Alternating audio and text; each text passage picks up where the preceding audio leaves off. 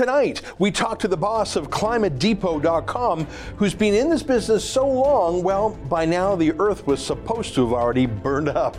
It's December 26th, and this is the Ezra Levant Show.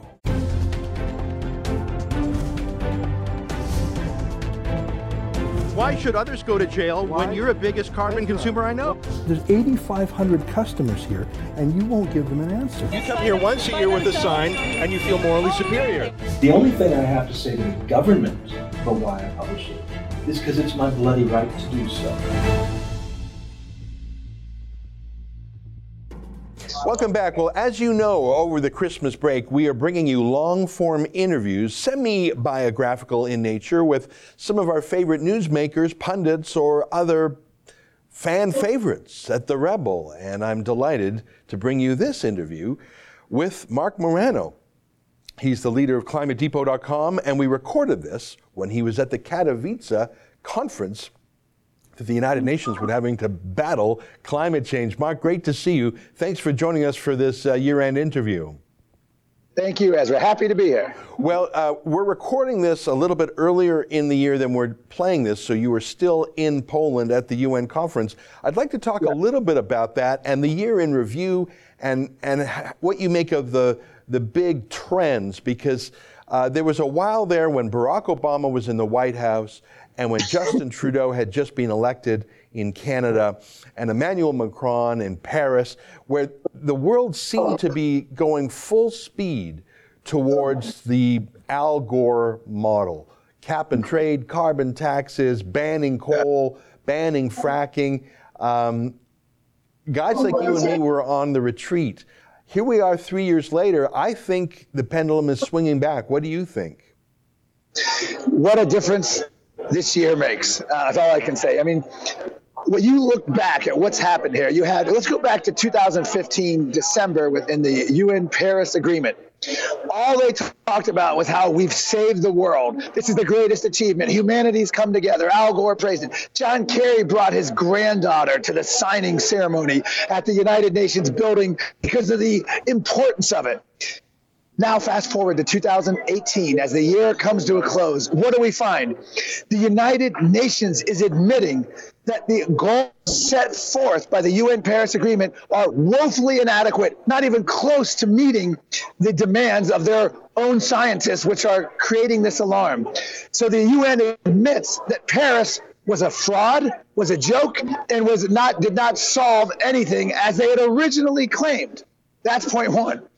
Point two is they came up with a new goal from the 2 degrees Celsius. They now ratcheted it down in 2018 by the IPCC report of 1.5 degrees Celsius.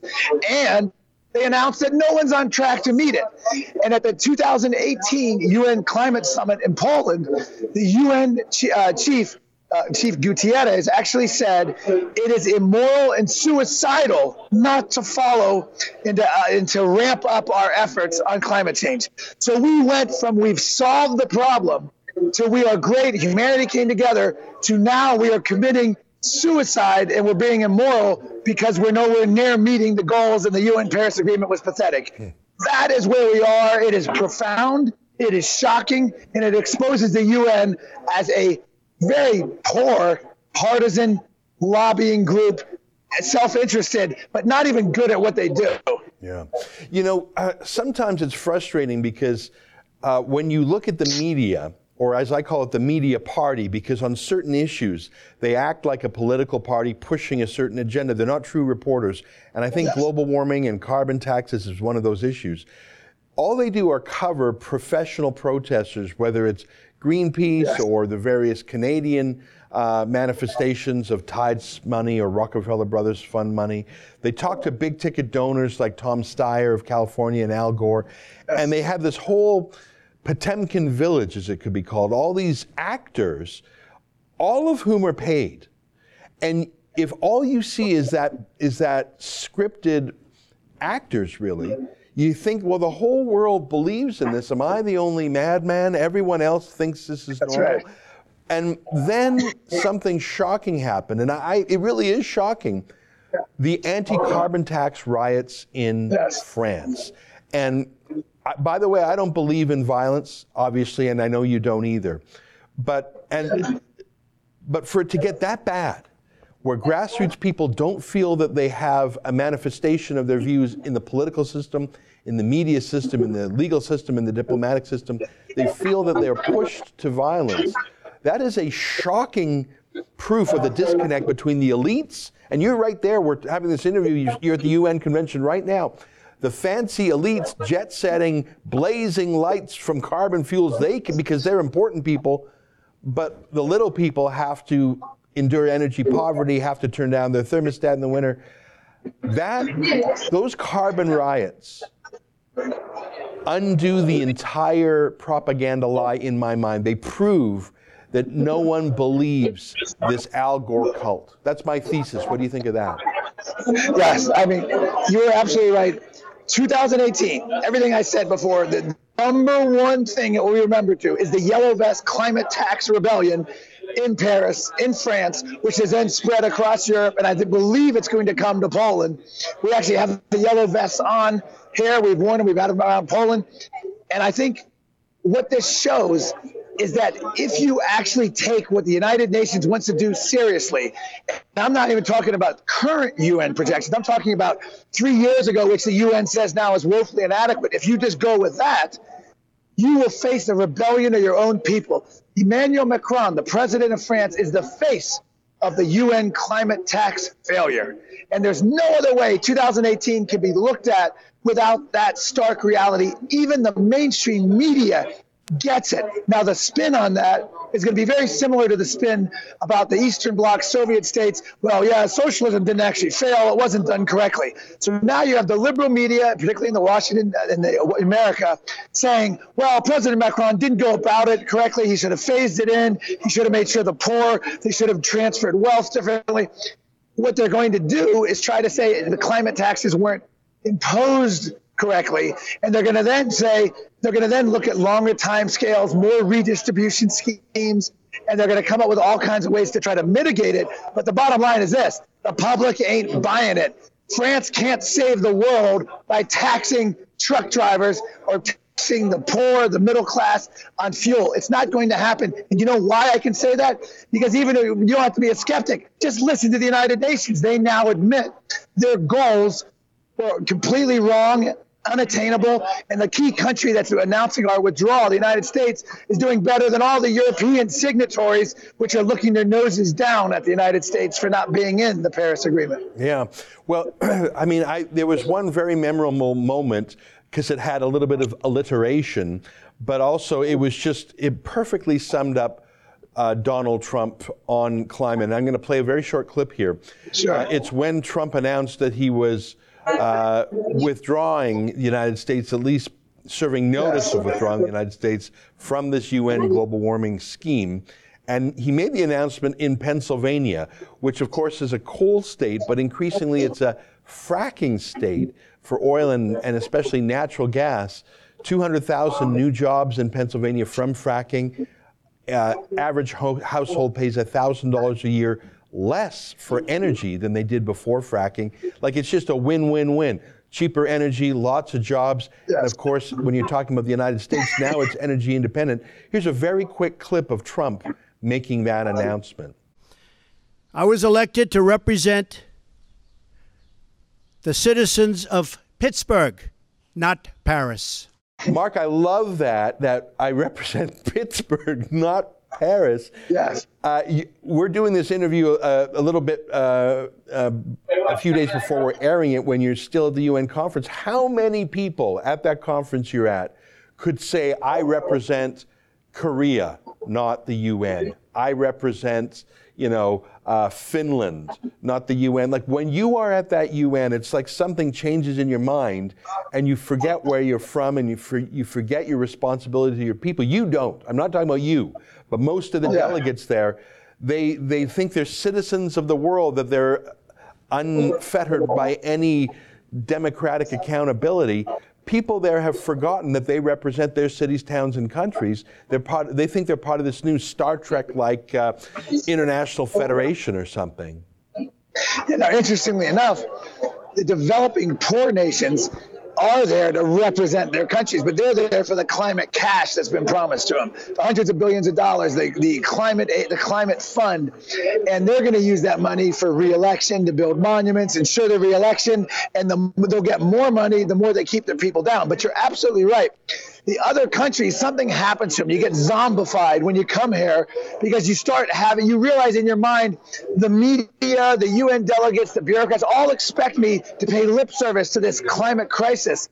But we're seeing a lot of resistance this year. As I mentioned, Saudi Arabia, you have Brazil, you have Poland even resisting with that. So I think where leadership comes in, eventually China, Russia, and a lot of other adversaries of the United States are going to say, why are we playing this game with the United Nations when the U.S. is stubbing their nose? And that's part of Donald Trump's negotiating strategy to break apart this process, basically saying, we're not going to abide. You have fun dealing with the UN bureaucrats. How long are Russia and all these other countries going to do it? We're already seeing the break this year, and it's a wonderful thing to see.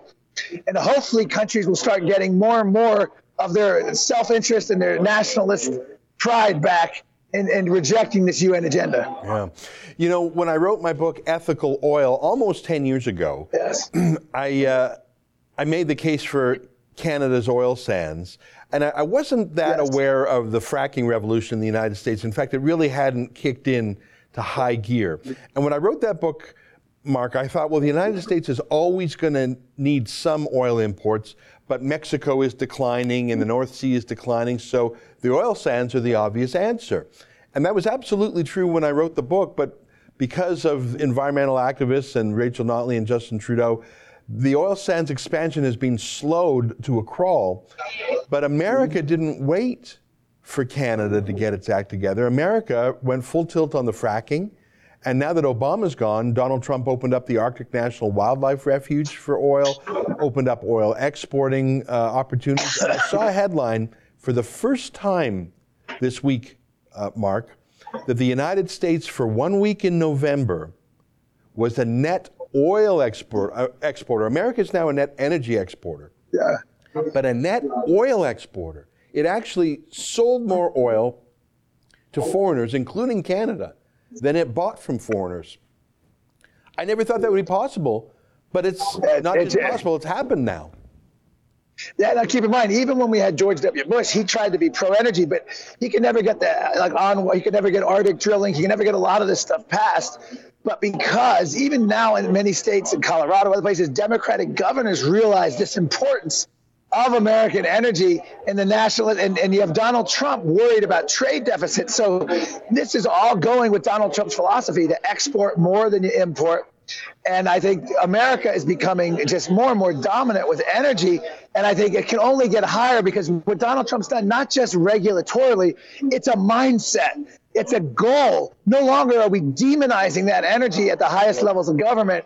We're praising it and coming to a UN conference praising carbon-based energy, oil, gas, coal. And it's just wonderful to see that has a residual effect. Mm-hmm. And I think that's why we're seeing countries like Saudi Arabia now saying, I'm not signing on to this UN report, get away from me. How long is it going to be before other countries start joining them? They're not going to want their rear ends kicked by the United States. Yeah. You know, it is so incredible. And, you know, Venezuela, the largest oil reserves in the world, even larger than Saudi Arabia. Most people don't know that, but Venezuela actually has more proven reserves than the Saudis. And yet, last month, the little state of North Dakota, population 800,000, produced more oil than Venezuela. And that is a combination of ingenuity and technology, fracking, and freedom, and a pro-energy president. And of course, it was still doing well before Trump, but it's never been higher.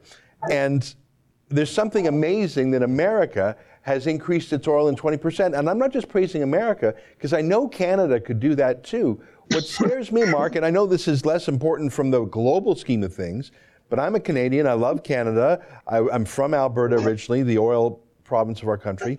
And I'm as you and I talk about America's great energy successes and how coal is coming back and Arctic drilling and fracking and exporting, I'm thrilled for the world, I'm thrilled for America, but I'm also sad that maybe we missed our moment. Now we can have a good future, but I feel like this should be us. This should be us celebrating record oil production. This should be us looking at oil getting on tanker ships in Vancouver, selling it to India, Japan, Korea, Taiwan to displace OPEC conflict oil. I feel like maybe Canada missed the moment, and I say that with great sorrow. Well, maybe if, as an American, I'd love to see Ford come in and replace Justin Trudeau. What are the odds of that happening? Could you have a Canadian Trump someday come in and join forces with the United States in this great pro-energy, pro-freedom revolution? Well, I mean, in Canada, we have the situation in Quebec. You have to pretty much be able to speak French to be the prime minister, and I don't think Doug Ford knows any French at all. But yeah, I love Doug Ford, and he's pro-pipeline. Who knows? Anyway, that was sort of a personal musing, because watching America become energy independent, in my mind and in my book, Ethical Oil, the dream was the oil sands displaces OPEC. But in reality, Texas, North Dakota, and other American states have displaced OPEC, and that's wonderful for Americans, and we love America, and it's wonderful for America's political independence, because when you're over a barrel that the Saudis control, they control much more than economics, they control your politics. Let me ask you about the permanence of this, because you and I are both Trump fans. Trump might not be reelected in 2020, I hope he is. Trump just lost control of the Congress, the House of Representatives, and they'll be sworn in next in a couple of weeks. Is the best over? Is the Trump success now pretty much set, and the Democrats will try to erode it? What can we look at for the next 2 years and for the 2020 presidential election? Will energy policy stay where it is? Well, I think we should end on a high note. I don't want to answer that. So good night, everyone. Good night. No. It's a tough one. You're kind of depressing me now, but here's the bottom line. President Trump is now going to face a hostile Congress. And what that means is the media is going to even ramp up more. There's talk of a new global warming climate panel. There's going to be all sorts of symbolic legislation to reverse a lot of the stuff Trump's done, put pressure on EPA to re-regulate climate regulations, to repeal Arctic drilling. And there's also going to be talk of this Green New Deal, which is actually, and I'm actually going to have a special report on this soon. It is about 80% non-environment and climate related and energy related. It's all about healthcare, college education, all sorts of the socialist agenda wrapped into one, with mentions of energy and environmental regulation. That's what we're going to hear about for the next 2 years. I don't think they can undo anything Donald Trump's done in 2 years, but it does mean that Donald Trump has probably done 80% of what, or 90% of what he can do in the first 2 years. And the next 2 years are going to be a stay the course. I didn't expect a lot of more ambitious rollbacks or changes. Only thing he can really do is executive order at this point on these issues. So it really comes down to the 2020 election, and you use the word permanence, which is why I wanted to end on a high note and almost said goodbye here. But the problem is, if a Democrat were to be elected, I'm not going to lie, about a year and a half, everything Donald Trump could be almost undone, because what Obama did was through executive order. What Trump did was back through executive order. And we need some legislative things that have to happen, but it could very easily be undone. And we could be right back on that path where we were when President Obama left office. Yeah. So to answer your question, it remains to be seen. It's an open question how permanent. But let's enjoy it while it lasts. Yeah. It's Christmas. Yeah. It's the holiday season. Who wants to think about that? Come on. This is failure. Let's celebrate failure of the United Nations. Well, let me play one more clip for you.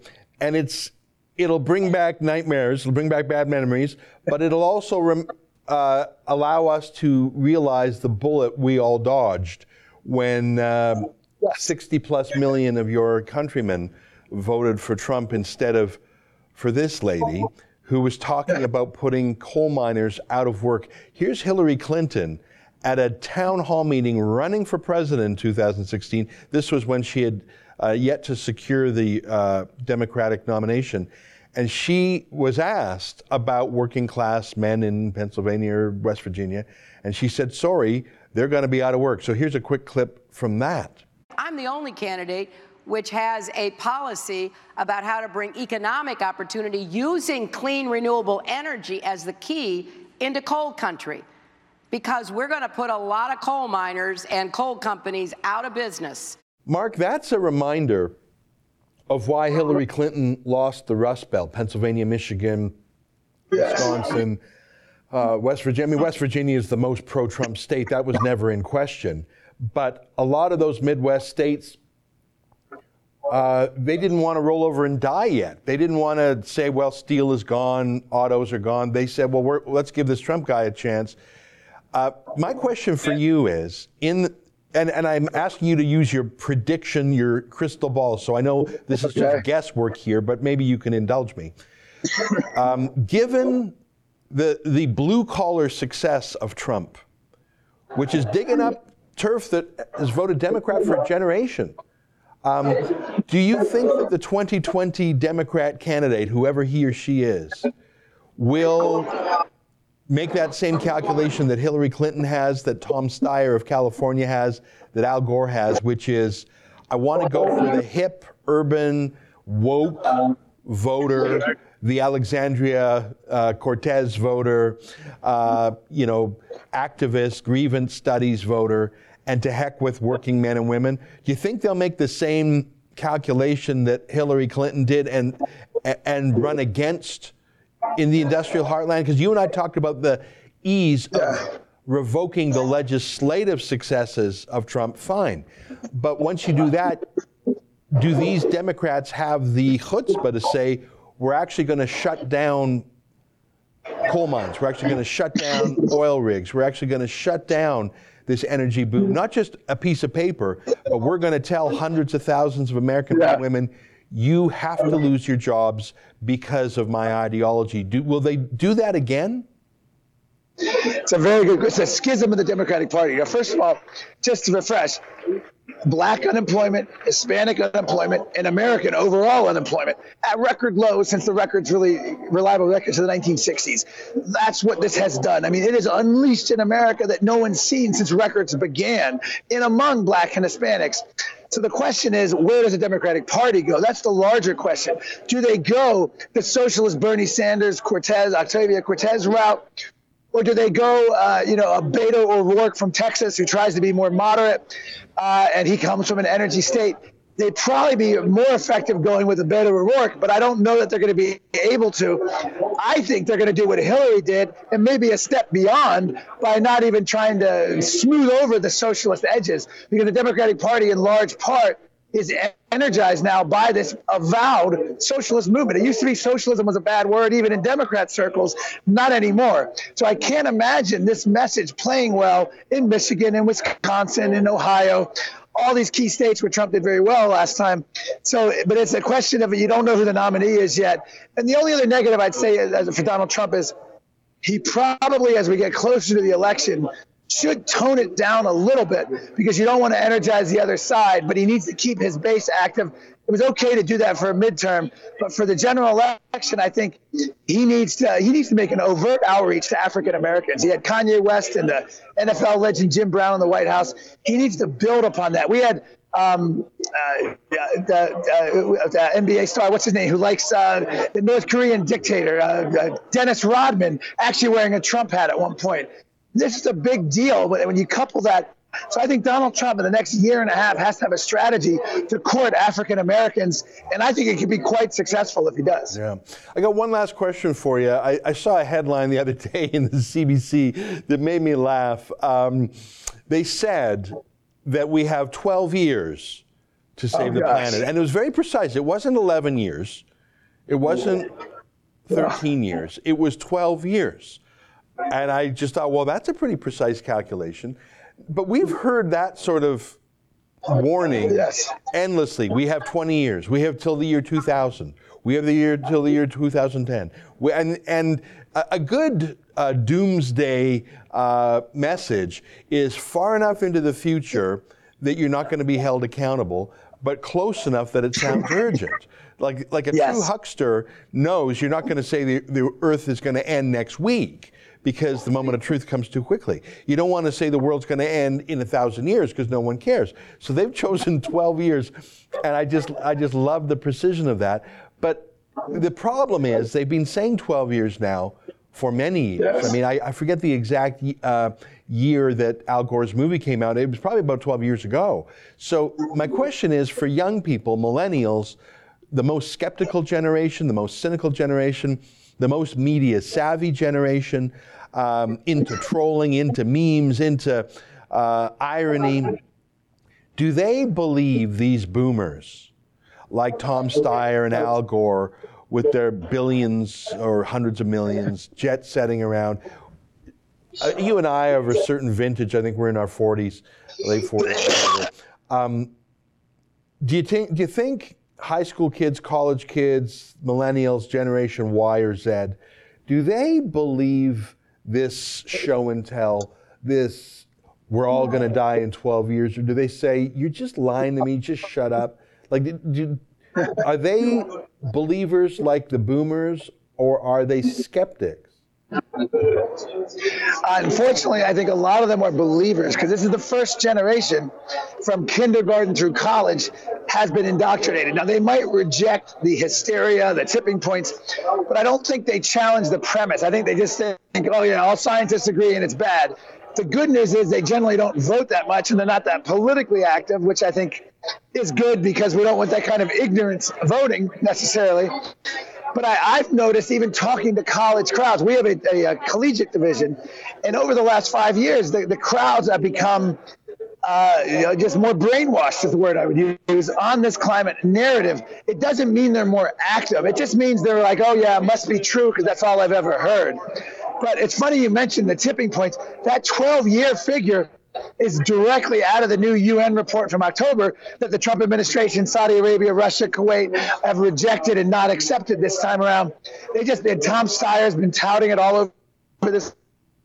Mark, we had a bit of a hiccup there in our Skype connection. I'm so grateful to you for joining us for this year in review, though. And it was sort of like 5 years in review and 5 years ahead. Last word to you.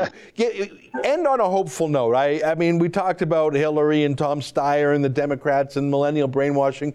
But if there was one thing you wanted to leave our viewers with over the Christmas break, one reason that we should be optimistic, give us that now.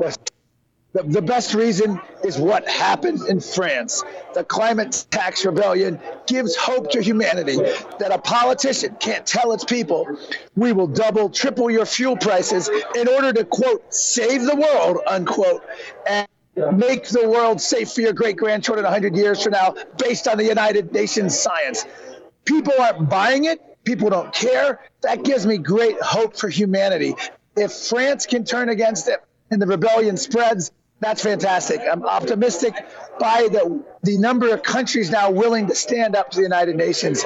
And so that is huge from where we were 2 years ago, 5 years ago, 10 years ago. No one ever questioned the UN, not Republican presidents. No other leaders have done it. So it's now an open season on the United Nations climate panel, and that needs to continue. And I see that continuing into 2019. And there's no better reason to ring in the new year with the decline of the United Nations climate claims. Outstanding. Marc Morano, thanks so much for joining us today at some length, and as you do so often throughout the year. And I'm so grateful that this year you were there at the Climate Change Conference with our own Sheila Gunn Reid, and I look forward to a great 2019 with you. Thanks very much, and all the best to you, my friend. Thanks, guys. Thank you, Ezra. I appreciate it. My pleasure. Well, that's our friend Marc Morano from ClimateDepot.com. We recorded that a little bit earlier this year, as you could see. He was still at the UN conference in Poland. That's our show for today. Until next time, on behalf of all of us here at Rebel World Headquarters, good night, and keep fighting for freedom.